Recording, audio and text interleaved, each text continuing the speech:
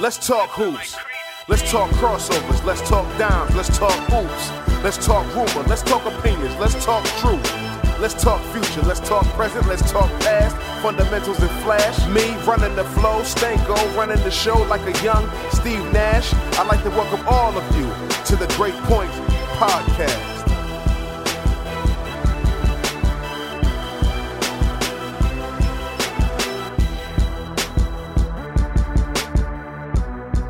This is the Great Point Podcast. I'm Adam Stanko. Ryan Bamford was named as the UMass Athletic Director in March of 2015. Now, he has since re-energized the entire athletics program at UMass. Known as one of the up-and-coming members of the athletic department industry, Bamford is young, passionate, and experienced. Before leading the Minutemen, he was a senior associate athletic director at Georgia Tech, and prior to that, he spent 8 years at Yale, the last 5 as senior associate director of athletics. My relationship with Ryan Bamford goes back to his days as an undergrad at Ithaca College, where he was an outstanding basketball player, and I happened to live in the dorm room next to his. I won't get into too many embarrassing experiences, but Ryan Bamford, welcome to the Great Point Podcast. Thanks, Adam. Appreciate it. I'm so excited to talk to you because it's been so long and you've got so much going on in your life. Your father was a longtime athletic director at Plymouth State in New Hampshire. And I know that being an athletic director was something that was always important to you at a young age. And we'll get to that. But I always like to start the podcast. First question, what is your earliest childhood basketball memory? I think going to my dad used to play, strangely, my dad used to play in a men's league, pickup league on Sunday mornings. And early on, I had to go to church. And then my dad said to my mom, listen, I think we should give him the option to either come and be with me or go to church. And I bet you can imagine what my decision was. I think that was probably my earliest memory is watching him play. And he was a great college basketball player. So watching him and his buddies get together on Sundays and play, and I always kind of shot in the corner, and probably my earliest memory. It's pretty crazy. The shooting in the corner helped you out later in life as you moved along. So you became an outstanding high school basketball player in New Hampshire, and then went on to Ithaca College, where, as I just mentioned, you had a really great career. Playing for the Bombers back in the day as a guy that could really shoot it from deep. During that stretch, how much was your mind focused on what you were going to be doing once you graduated? Well, I was fortunate. My dad being in college athletics, when I was growing up, he became an AD at the college level when I was 10. So I had the opportunity to just grow up in that environment, be around young people, be around college-age kids, watch all the different sports they had at Plymouth State. And about my freshman or sophomore year in high school, I just saw how much my dad loved being around young people and trying to help shape their lives and give them the opportunity to be successful. And that for me was just reinforced what I wanted to do. And he was a great role model and had the opportunity to, even in high school, kind of do some internships around high school and college athletics. And I just liked the fact that even after, maybe my playing career was over, I'd have a chance to still be part of a program and part of an organization to try to drive success. And I didn't know if I wanted to coach or be an administrator, but my freshman or sophomore year in high school is when I kind of realized, I think I want to do this as a career and in my life, and just kind of built it from there. And that kind of led me to Ithaca because of the sport management program as I was, becoming a junior and senior in high school. So how do you go from then Ithaca College to one of the finest academic institutions in the country in Yale, and as a senior director of athletics eventually, but just in their athletic department in general? How does that happen? Yeah, well, for me, I'll be honest with you, everything, and this is probably not unique to college athletics, everything in this business especially is about timing. And I actually left Ithaca, went to Springfield College, got my master's degree at the birthplace of basketball there at Springfield, and had a great 2-year run as a GA there, and had the opportunity to go to Yale as an intern, a very entry-level position in varsity sports operations, and really kind of learned from a couple people in that organization that helped me grow. And even after a year, I was able to get promoted and become an assistant AD, and kind of went from there and just really learned. I was very, very lucky because at 23, 24, when I got to Yale, Yale's obviously a renowned world-class institution. And the athletics program is broad-based, 35 programs, 950 student athletes. So I got a taste of a little bit of everything being in that athletics department for 8+ years.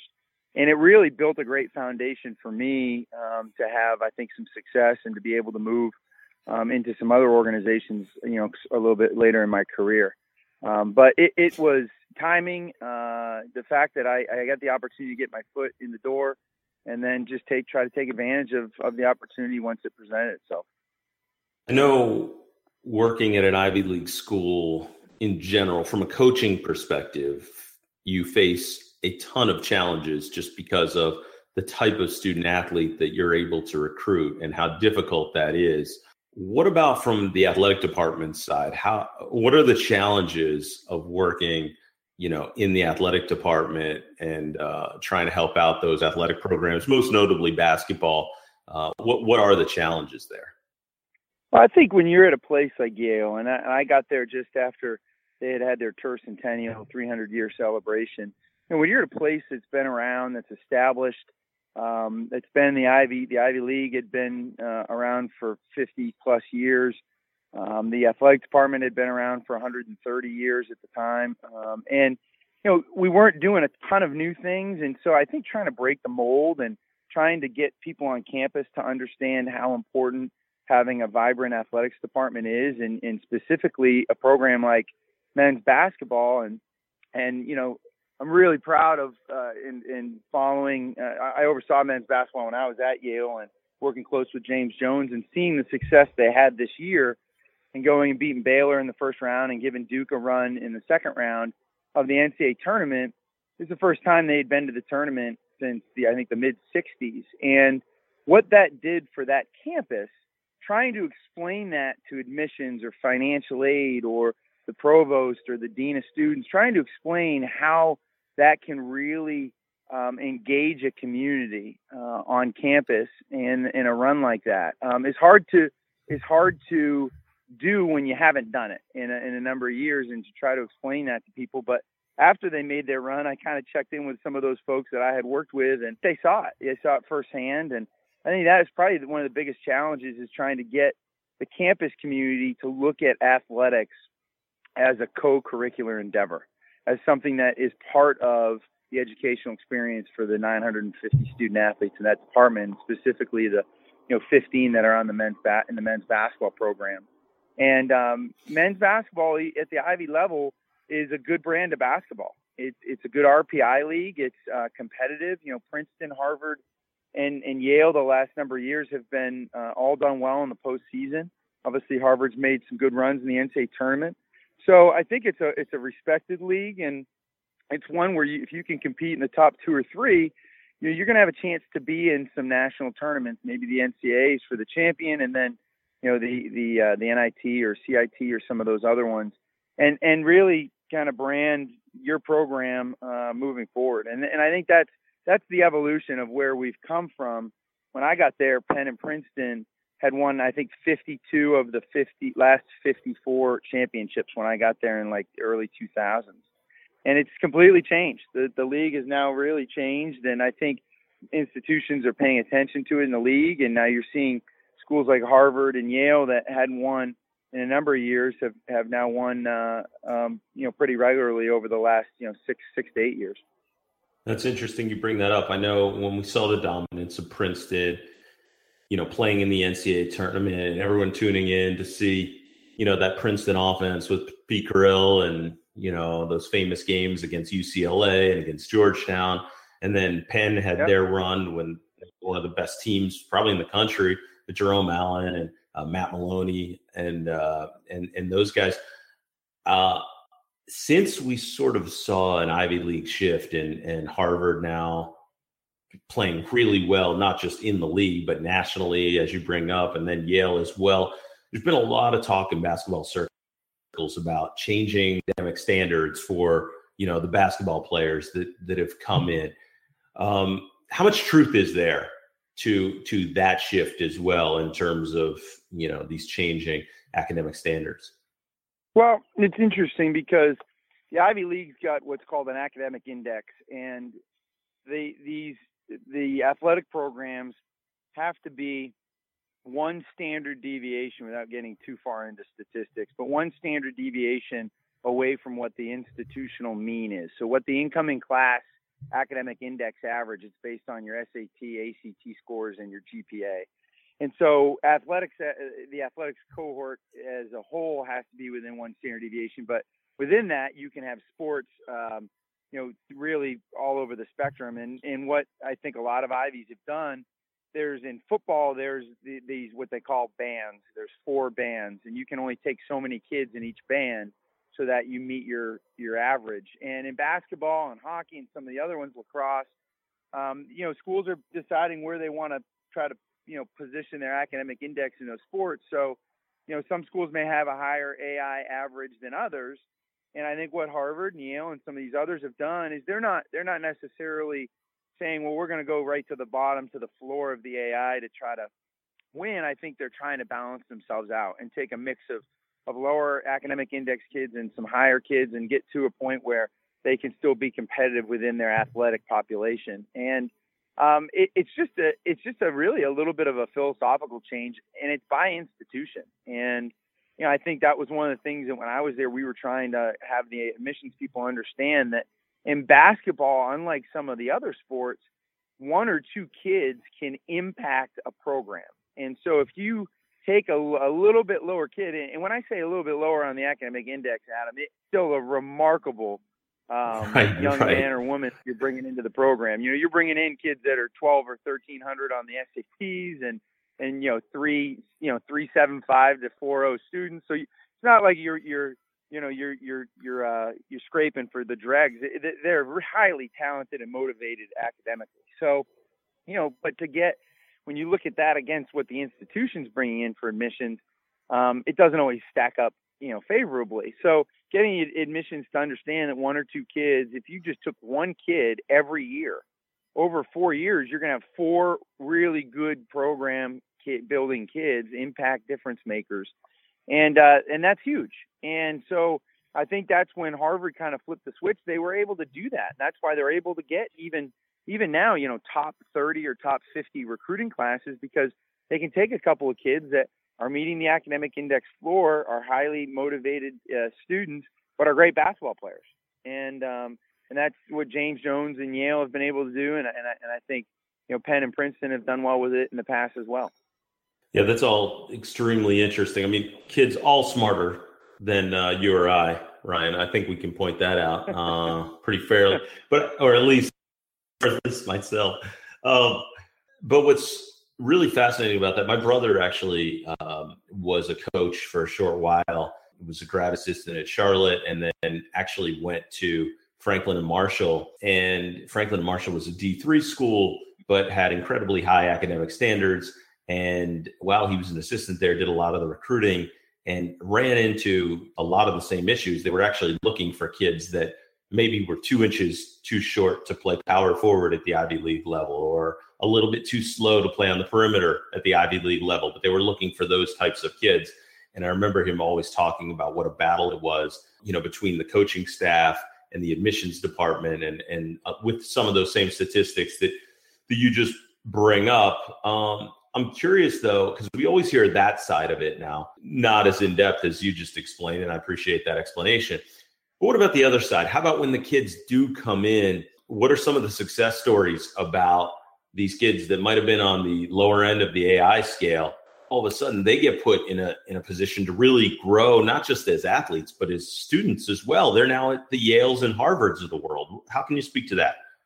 Yeah, I think that those are the things, and that's how you can qualify a lot of the things you talk about with the admissions folks. Is when we brought kids in that they may have looked at and said, hey, I just don't know if this person's going to be highly successful. We made sure that they were. And when they had success academically and in the community and in the ways that they enriched the campus community as a whole, we pointed to those successes so that we could build some equity with the admission staff and say, remember so-and-so, how well they've done.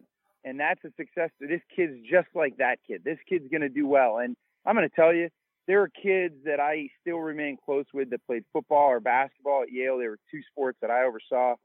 And there are kids that have gone on. They're kids that really we had to fight to get into school. They're kids that have gone on to now be managing directors of hedge funds.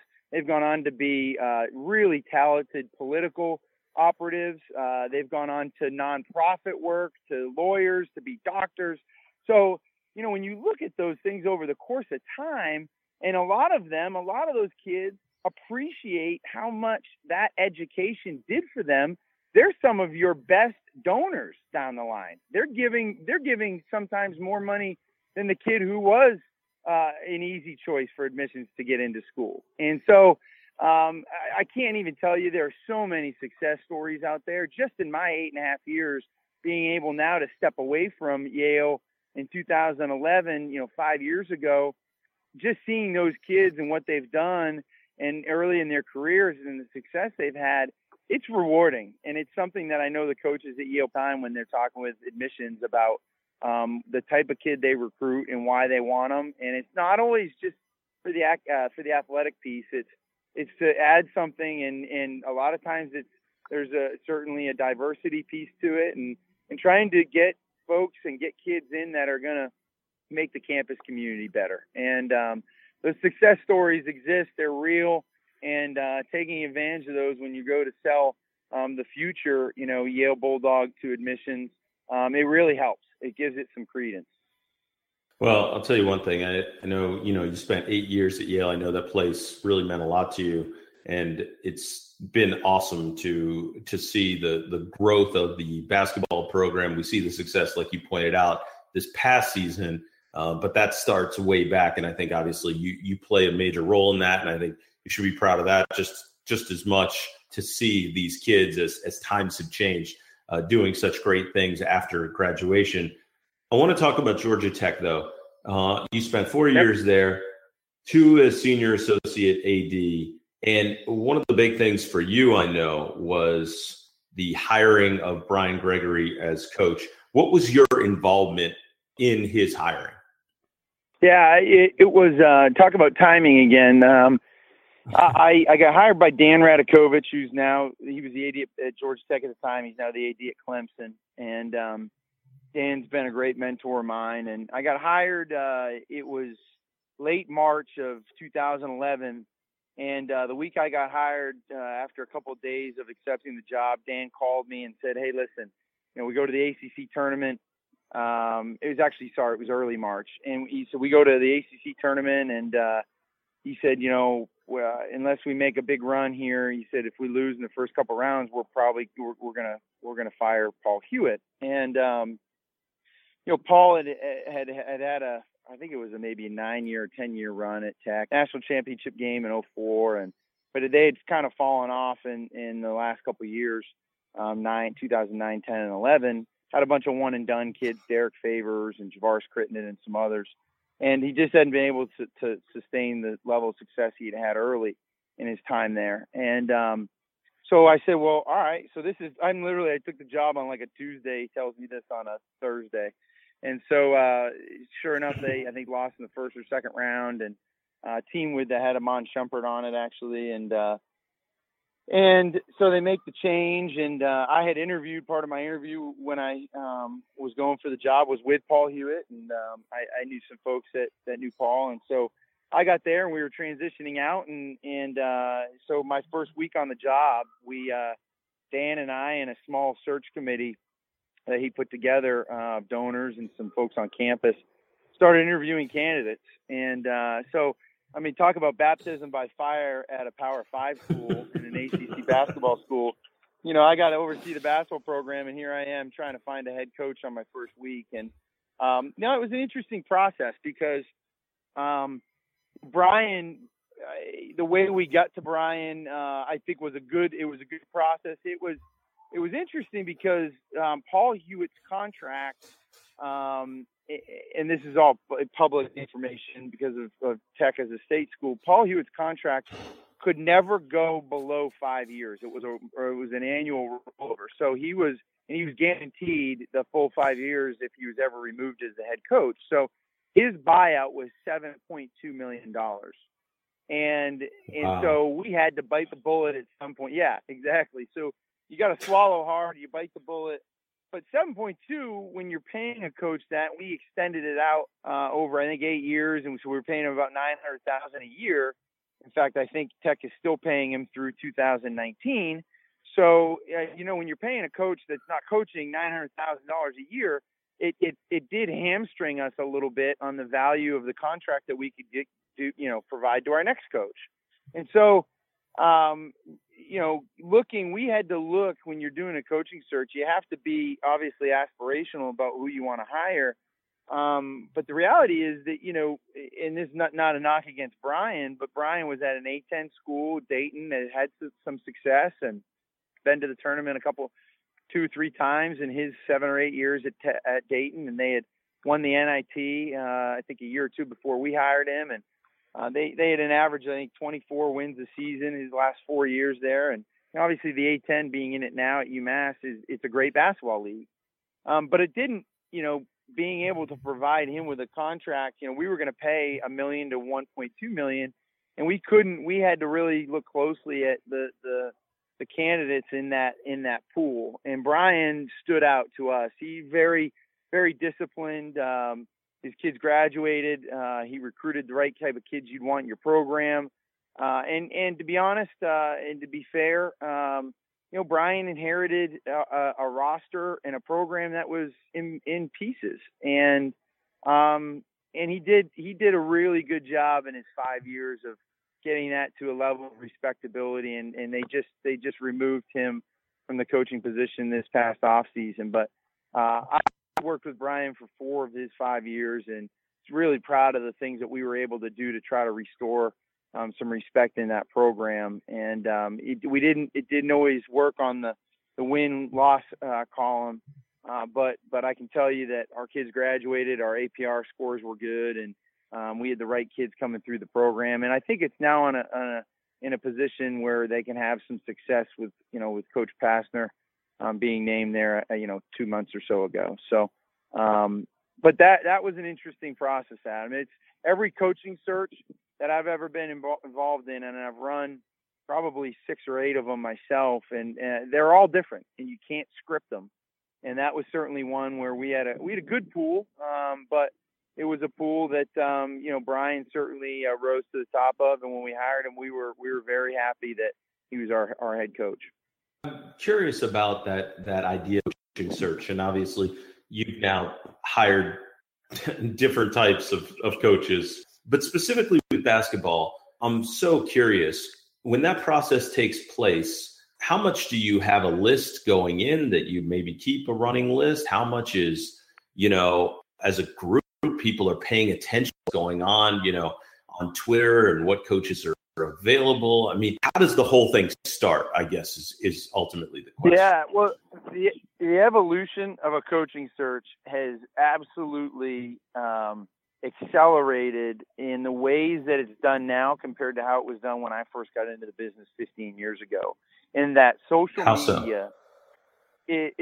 media is now so prevalent, and so, especially Twitter, is so much a part of how things break now, and how keeping a coaching search to yourself and keeping it confidential and trying to move through it and do it in a way that you can get the right person is so much harder now than it was 15 years ago, because everybody that has a Twitter account is a member of the media, if you think about it, because they can break anything. A student on campus could tweet out that he saw so-and-so walking into the Mullins Center at UMass to interview for this job, and all of a sudden that becomes a news source.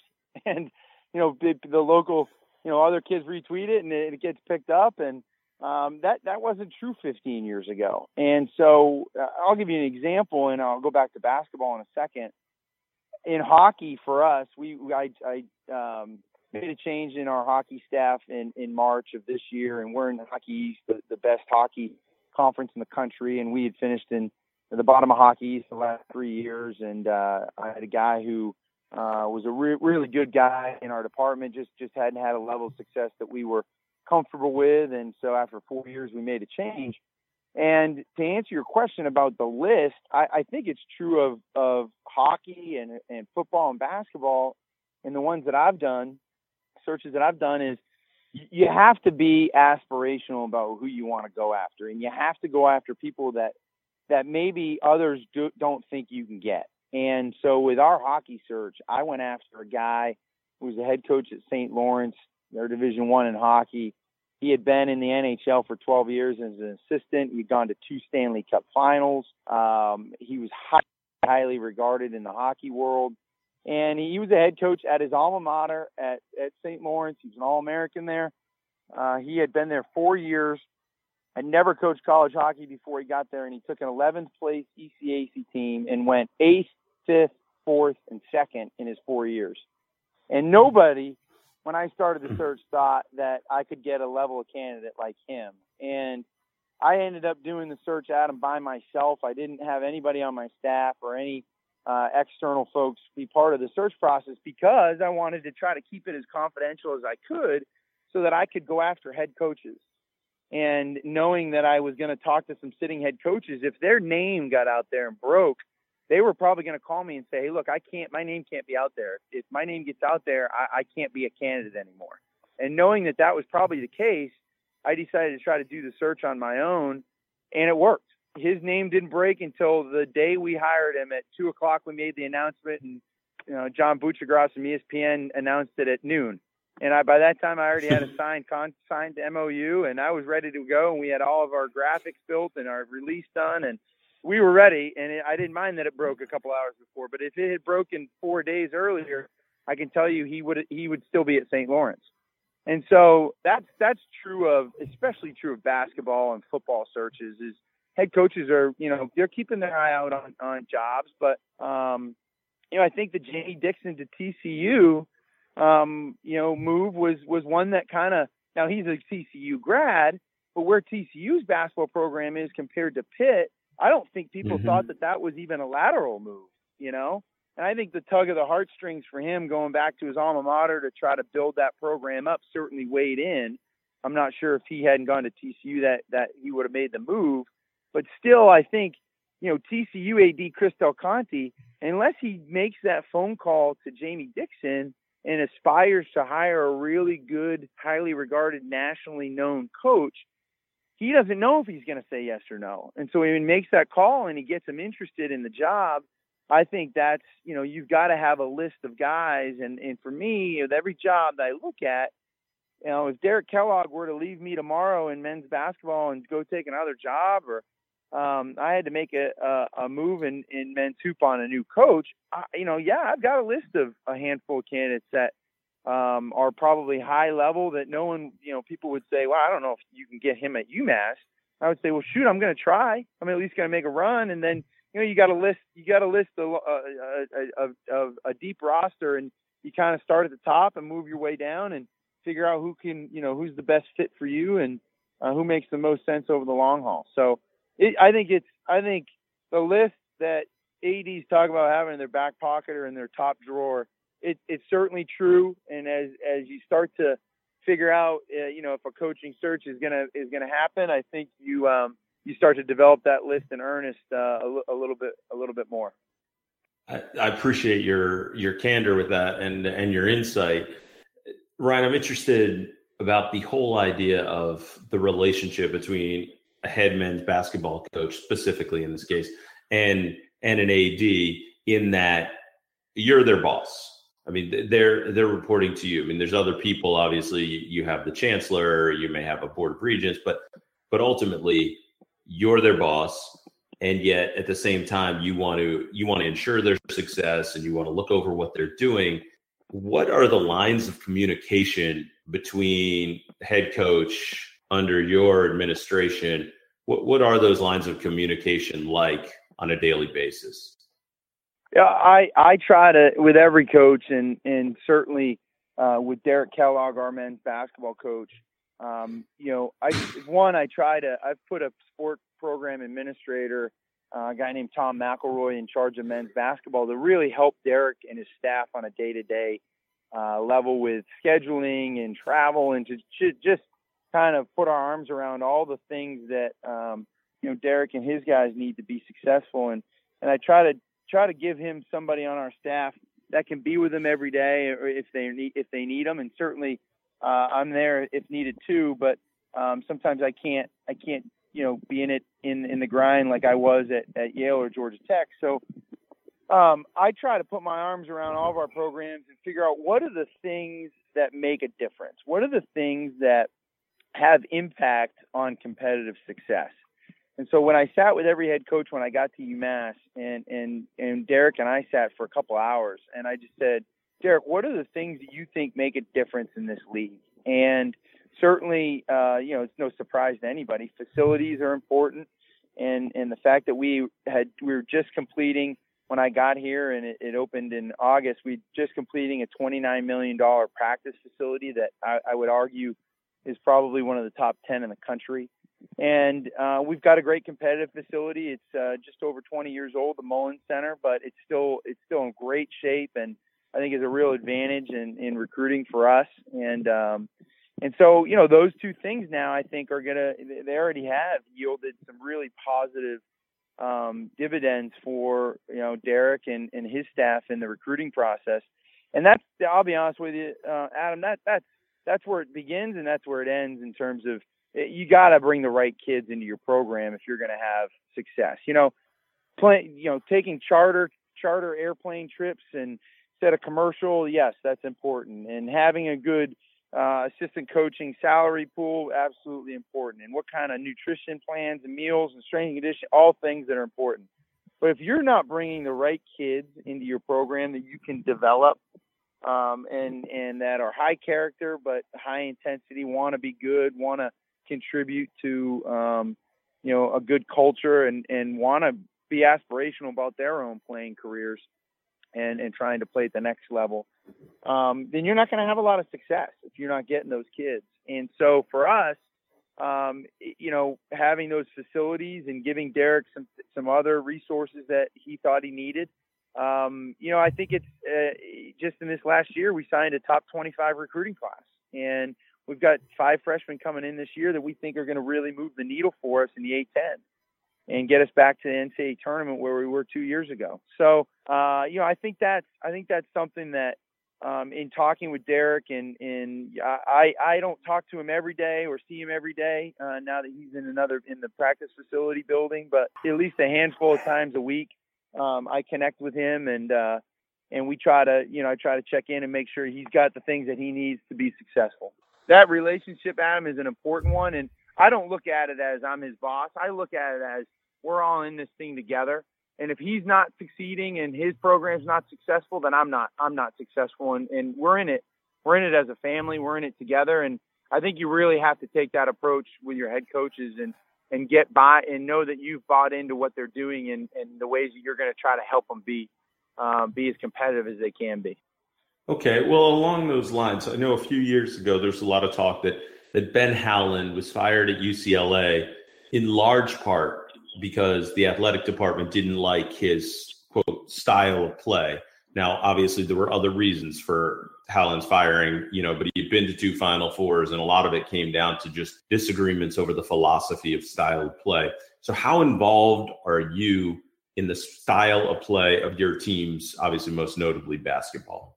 Yeah, I will say this. I obviously played college basketball, and first thing I said to Derek is, Derek, I'm not, you're our head coach. You've built a staff that you think, can assist you and make our program better. And I do not get into X's and O's. I don't talk about why this inbounds play didn't work or that 2-3 matchup didn't work. And I might talk more broadly about just philosophies and what he's trying to do is developing his team and matchups and who we're playing in the league. And I may talk more broadly about those things, but even when Derek and I sat at the end of this season for 3 or 4 hours, we didn't get into, well, this against Dayton did or didn't work, or this against VCU worked, and why didn't we go? I don't get into that. I talk more broadly about the ways that he's developing our kids strategically, how we're preparing ourselves for games, the adjustments we're making in games. I don't get into the weeds, and not just basketball, but some of the other sports, because I'm hired. If we're doing our jobs, we're hiring capable coaches that can come in and put their stamp and mark on a program. And it's my job to have them to get them focused on 3 things: recruiting the best and the brightest young people to the University of Massachusetts, developing them in academics, athletics, and in the community. And then on top of that, and lastly, is giving them a great experience so that when they leave UMass, they're prepared for life after Amherst. And so with Derek and his staff in basketball, it's really focusing on, are we bringing the right kids into our program that are going to allow us to have success? And then how are we developing them? What are we doing every day to make them better? To make a point guard go from, assist to turnover ratio of, 2 to 1 to 3 to 1 or 4 to 1, or getting, better defensively, or, developing a big man so that he can be a presence in the A10. And so those are the types of conversations I'm having. Now, I'm a little bit unique. I think a lot of ADs get into some of the minutia of the style of play and the things that we're doing. Derek's style and what we do in men's basketball, we're up and down, we're up tempo, we've got athletes, we get after you. And I think that works. I think we've got to fine tune some things to have some success. I think we've got to be a little bit better defensively. And we talk about those types of things. I don't get into, why are you playing this defense, or why are we doing that, set after a timeout, or I try to be a little bit more broad, get him to think about some things and really have ownership of his program. And I think that allows you to have a better rapport with your coaches when they know that you're not looking at to be in the weeds and to really define what they're doing day in and day out from an X and O standpoint. We've seen the success of UMass in the past, 3 trips during the 1990s to the Sweet 16, 2 Elite 8 trips, and obviously the Final Four in 1996. Everyone remembers the Marcus Camby, Carmelo Travieso, that whole era of UMass basketball. But even before that, we got, Lou Rowe and Jim McCoy, and just a proud tradition of basketball at UMass. How far away do you think the program is to being a perennial, let's say, top 20 team? Perennial top 20. I mean, it's, even VCU and Dayton right now at the top of our league, who have had a lot of success over the last 4 or 5 years.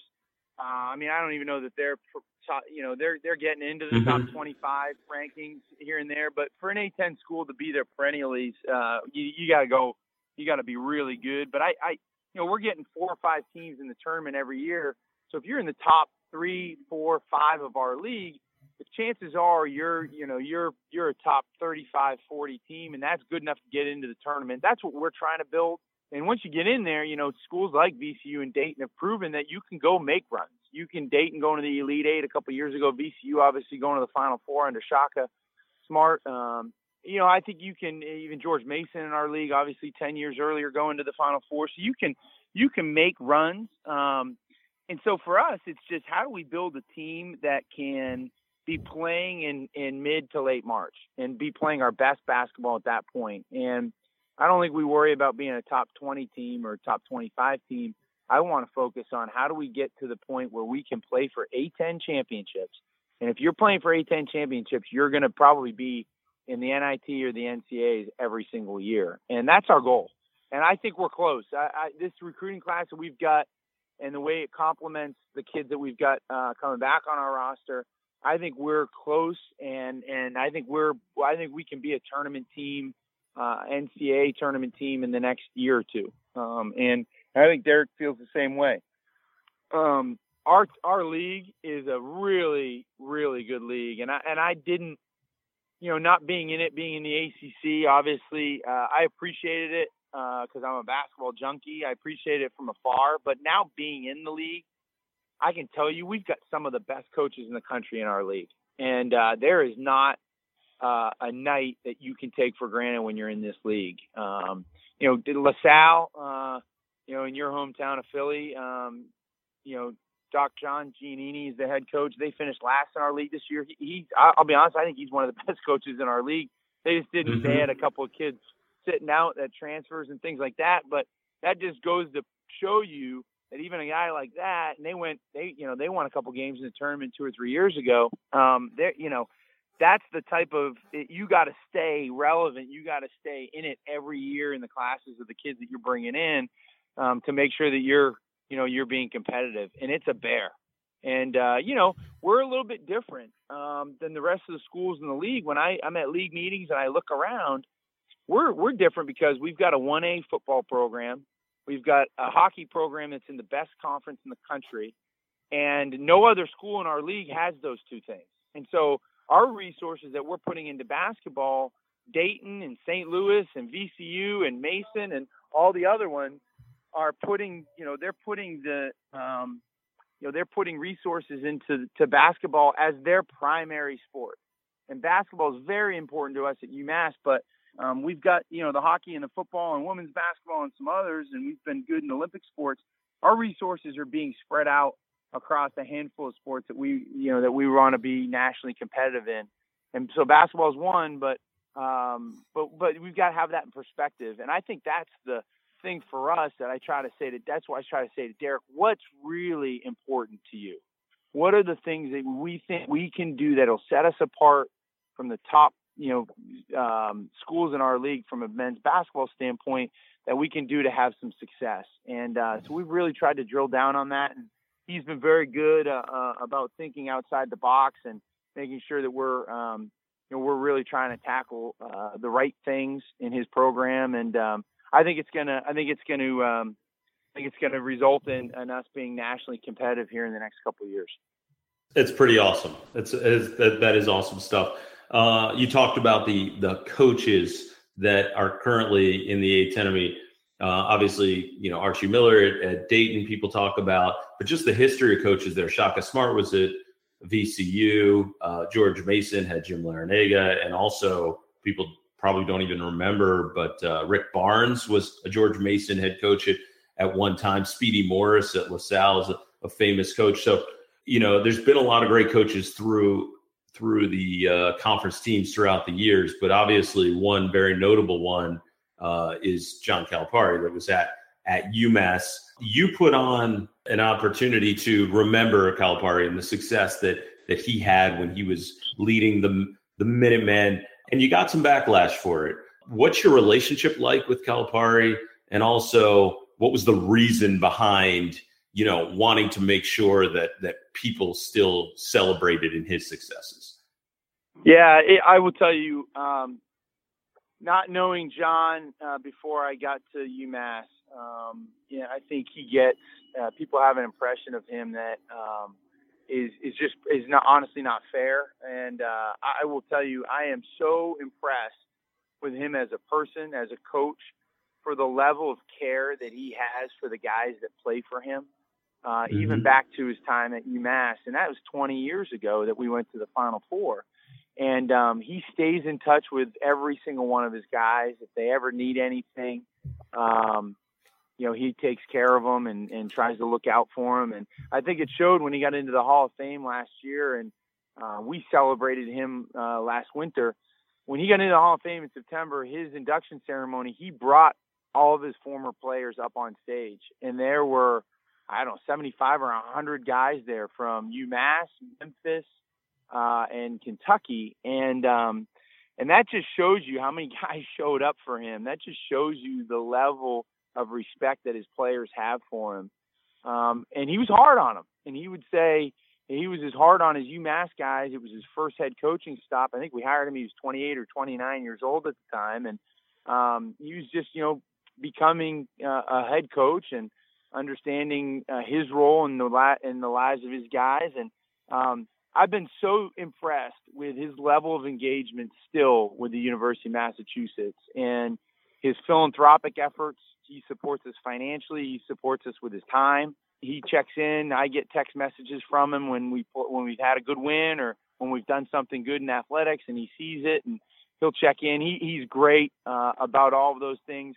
We had the opportunity to celebrate him, to celebrate that era of UMass basketball back in the late 80s, early 90s, through the mid-90s, his 8 years at UMass this past winter. And in December, we retired his name and put it in the rafters along with Julius Erving and Al Skinner and Lou Rowe and Trigger Burke and Marcus Camby, some remarkable UMass basketball history. And it was a special time for us. And I will tell you, he is absolutely beloved by the people in Amherst and the community. And when they had it cranking in the mid-90s, Mullen Center was the place to be, more so than being at the Garden in Boston or anywhere else. I mean, they had it cranking, and that place was filled, and it was the toughest ticket to get in the state. And that was a special time for us. And so every opportunity we get to celebrate that is important. It's important to understand and appreciate your history if you want to figure out where you want to go as a program. And so we talk about that a lot with our kids. And John's been great to give us his time and to support UMass in a way. And it's not just athletics or the basketball program. He's given money to the library. He's given money to the student center on campus. John appreciates his roots. And I can tell you that's not true of every head coach in our business that started out somewhere. A lot of them never go back or talk to that place or care about that place like John cares about UMass. And we're very fortunate that his first head coaching stop was at the University of Massachusetts, and what he's gone on to do in his career, we're extremely proud of. Yeah, and I'll tell you something. He was an assistant at Pitt under Paul Evans, I spoke to Don McClain about it. And he was recruiting Don McClain, who was one of the top prospects in the country when Don was in high school in Simi Valley. And Don describes him as the best recruiter ever. So we're talking about a guy that I think jealousy has followed him along the way for a large part of his career. And I think what he's done to actually embrace the idea that, these McDonald's All-Americans are looking for the best opportunity to go to the pros, and as Calipari's talked about for a long time, the idea of, hey, these kids can set their families up and generations to come. They can actually add wealth to their families and their communities. And he's trying to help them do that. And people take a cynical view, but the truth of the matter is that the one and done program was, put in place. You have, the NBA and the NCAA sort of work in conjunction to make that system sort of a part of what happened. And, the NBA in actuality caused a lot of the early defections from kids because they put in the rookie salary cap, and agents started saying, hey, kids, leave as quickly as possible so you can get your rookie contract over with. And whether that's high school or your first year of college, you need to get to the pros as soon as possible so you can get to your big contract. And I've always appreciated the honesty with Calipari has gone into the recruits' living rooms with and said, hey, I'm looking out for your future. And if you believe your future's in basketball, I'm going to help you achieve a strong future. So it's really interesting to hear the insight in terms of his involvement with UMass. Ryan, before I let you go, I wanted to ask you, though, about your father. Obviously, Steve was, a monumental figure at Plymouth State and a monumental figure in your life. I remember how important he's always been to you during your college days and as you moved up along the ranks. What kind of influence has he been since you've taken the UMass job? He's been great. He's probably, my mom and dad are probably the most diehard Minutemen fans now, probably more so than anybody that even went to the school or wore the uniform. I mean, they are just, they follow all of our coaches on social media. They know, a result of a tennis match sometimes before I do if they're following it that closely. And so I'm extremely fortunate to have people that are invested in my career and in my life. And, they lived it as he was an athletic director, so they understand the 24/7 nature of it. I think that's probably the thing that I appreciate the most about the relationship I have with my mom and dad, and my dad especially as it relates to this business, is just the understanding of what it takes to be competitive and be successful, and how you build a good organization, and how the organization and what that culture that you create to have success. Because I'm going to tell you, Adam, I think more than anything that I've learned in my career, and I started when I watched my dad, is, culture beats strategy every single day. You have the best strategy and the best strategic purpose, but if you don't have a good culture to support it, you're not going to have the level of success that maybe you could if you had a great culture. And so I think the things that I've learned from him, just about his compassion, his drive and want to build the lives of young people, I think I learned that so early in my development, just coming up through high school and college, that it's carried me. And since I got to UMass, I don't know that there's been, specifically things that we've talked about, athletic administrative related, but more so just how to, the hires that I'm making, what I'm looking for in those hires, how that's going to help our organization, how we're treating people, how we're engaging with people. I think he's been really supportive and been able to, share his insight on some of those things, which I think has been great for me as an administrator, as a growing administrator. It was really cool to watch your press conference when you first took the job at UMass, because you were introduced, you said some opening remarks, and got right into the thank yous of all the people who have helped to basically shape who you are today. And I just thought it was such a great moment as you were giving the thank yous out in the middle of your introduction, and you're going through a long list of people, be it at Yale or Georgia Tech, and your family and your friends, and you're getting choked up as you're giving out all these names. And what really struck me was just how emotional it all was. You could see how big the moment was for you. I don't want to necessarily say you arrived moment, but certainly it seemed like a moment of reflection.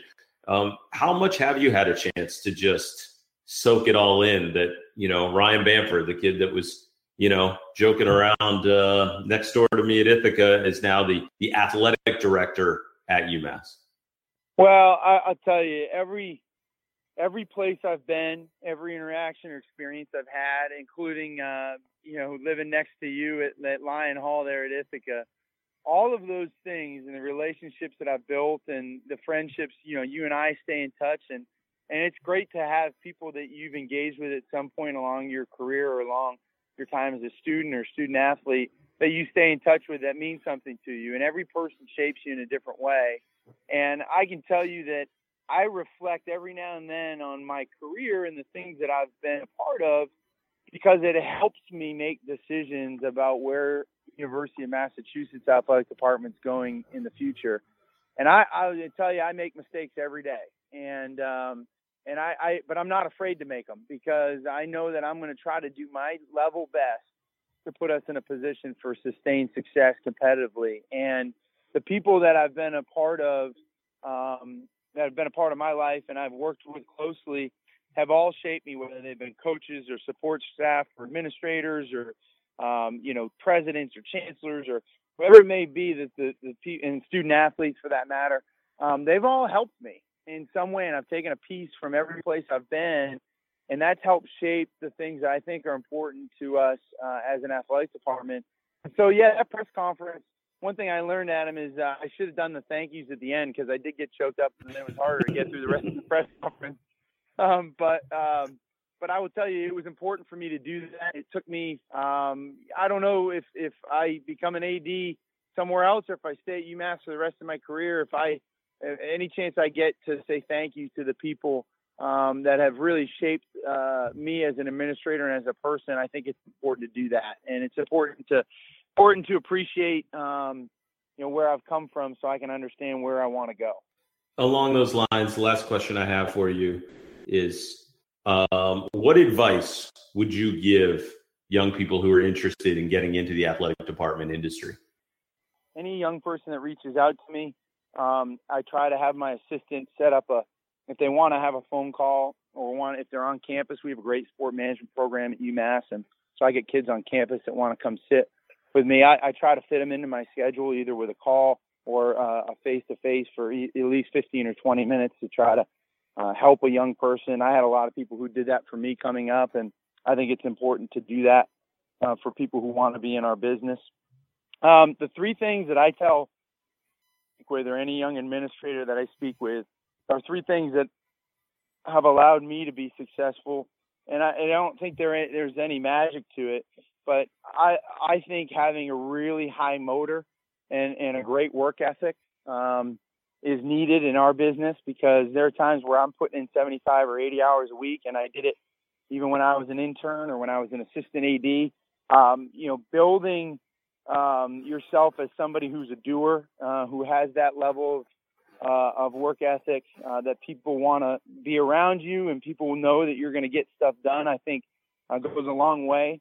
I think the second thing is being highly organized and being deliberate about the things that you're doing and making sure that you've got a level of organization that's going to allow you to have personal success in the organization that you're in to have success. And so I think being detail-oriented and organized is really important. And then I think the third thing, and arguably the most important thing in our business especially, is being a great interpersonal communicator and being somebody that can write well, somebody who can speak well, who has great personal relationships with people, who makes the people around them better and allows people around them to make them better, who doesn't take themselves too seriously and can really build relationships with people around them that are going to be substantive and are going to add value to what we do as an organization. And so I think those are the things, those three things: the work ethic, the organizational,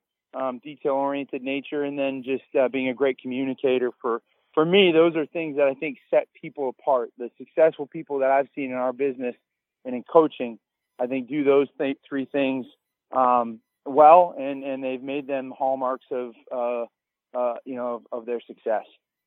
Well, I know that there's a lot of young people out there that are going to appreciate those remarks. I certainly appreciate having you on. Ryan, I got to tell you, incredibly proud of you. I really mean that from the bottom of my heart, and I'm excited about what's next for UMass, and I've become a huge UMass fan. I know people there are very excited. I'm probably just as excited as some of the alums. So congrats on your success, and thanks again for joining me.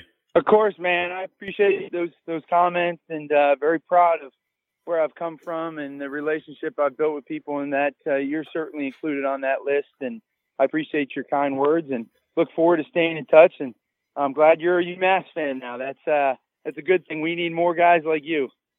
Thanks again to Ryan Bamford. Again, you can follow him on Twitter at UMass AD Bamford. You would be shocked at how much he's interacting with people who follow him on Twitter. You can find me on Twitter at Naismith Lives. I'm Adam Stanko. This is the Breakpoint Podcast. Thanks a lot for listening.